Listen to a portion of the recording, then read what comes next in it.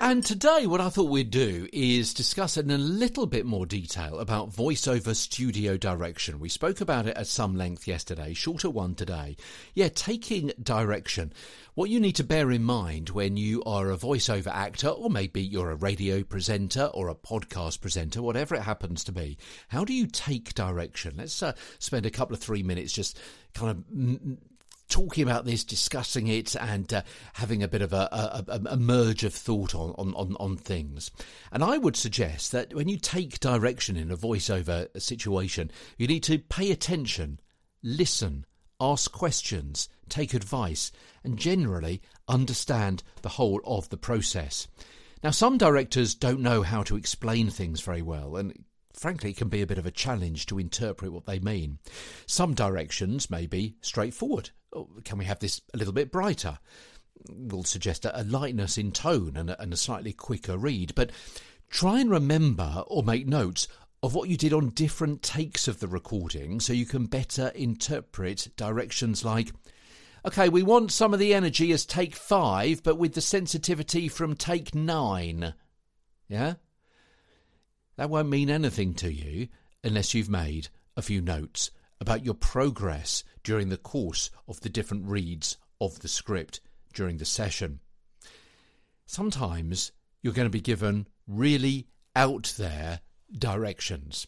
You know, someone may say, OK, Peter, can you sound a little bit taller, please, on the next read? Sound a little bit taller? And it's down to you to work out what is meant by that. Now, let's think about that. What could it mean if someone says, can you sound a little bit taller on the next read? Don't know why I put on a funny voice. So maybe it means to read with more authority. Yeah? More stature, more status, more power in the voice.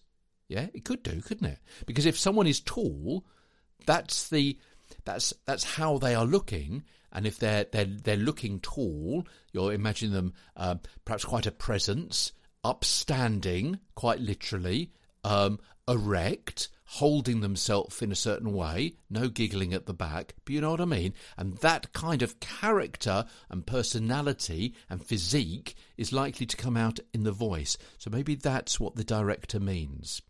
Okay. What about if the director says, can you sound a little bit more, I don't know, purple? Sound a bit more purple? What may that mean? It's up to you to try and work out what they potentially are understanding themselves with the direction that they're giving you. You need to sound a little bit more purple. Now, I'm purposefully kind of leaving this to fester in your mind as you try and cogitate and conjure with that particular direction. What do you think it might mean? Can you sound a bit more purple? Well, think about the colour purple.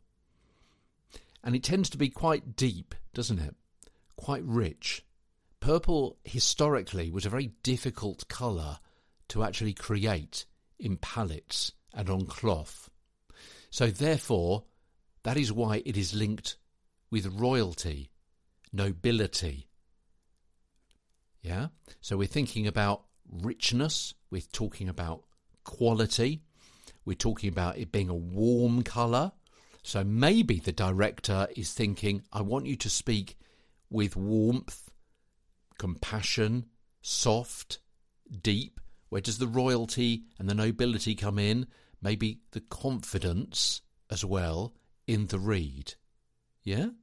So think about those kinds of directions and what they might mean to you. You may interpret those taller and purple rather differently from me, but that's how I would do it. So it's up to you to interpret it, maybe even say back, all right, so what, a little bit more warmth, a little bit more compassion, is that what you're after? Yeah, okay, yeah, I can do that. And then go ahead and do that. And to obviously say, yeah, okay, yeah, I think that might work. Yeah, not a problem. Okay, let's go for that. Give me a second. Let me just compose myself.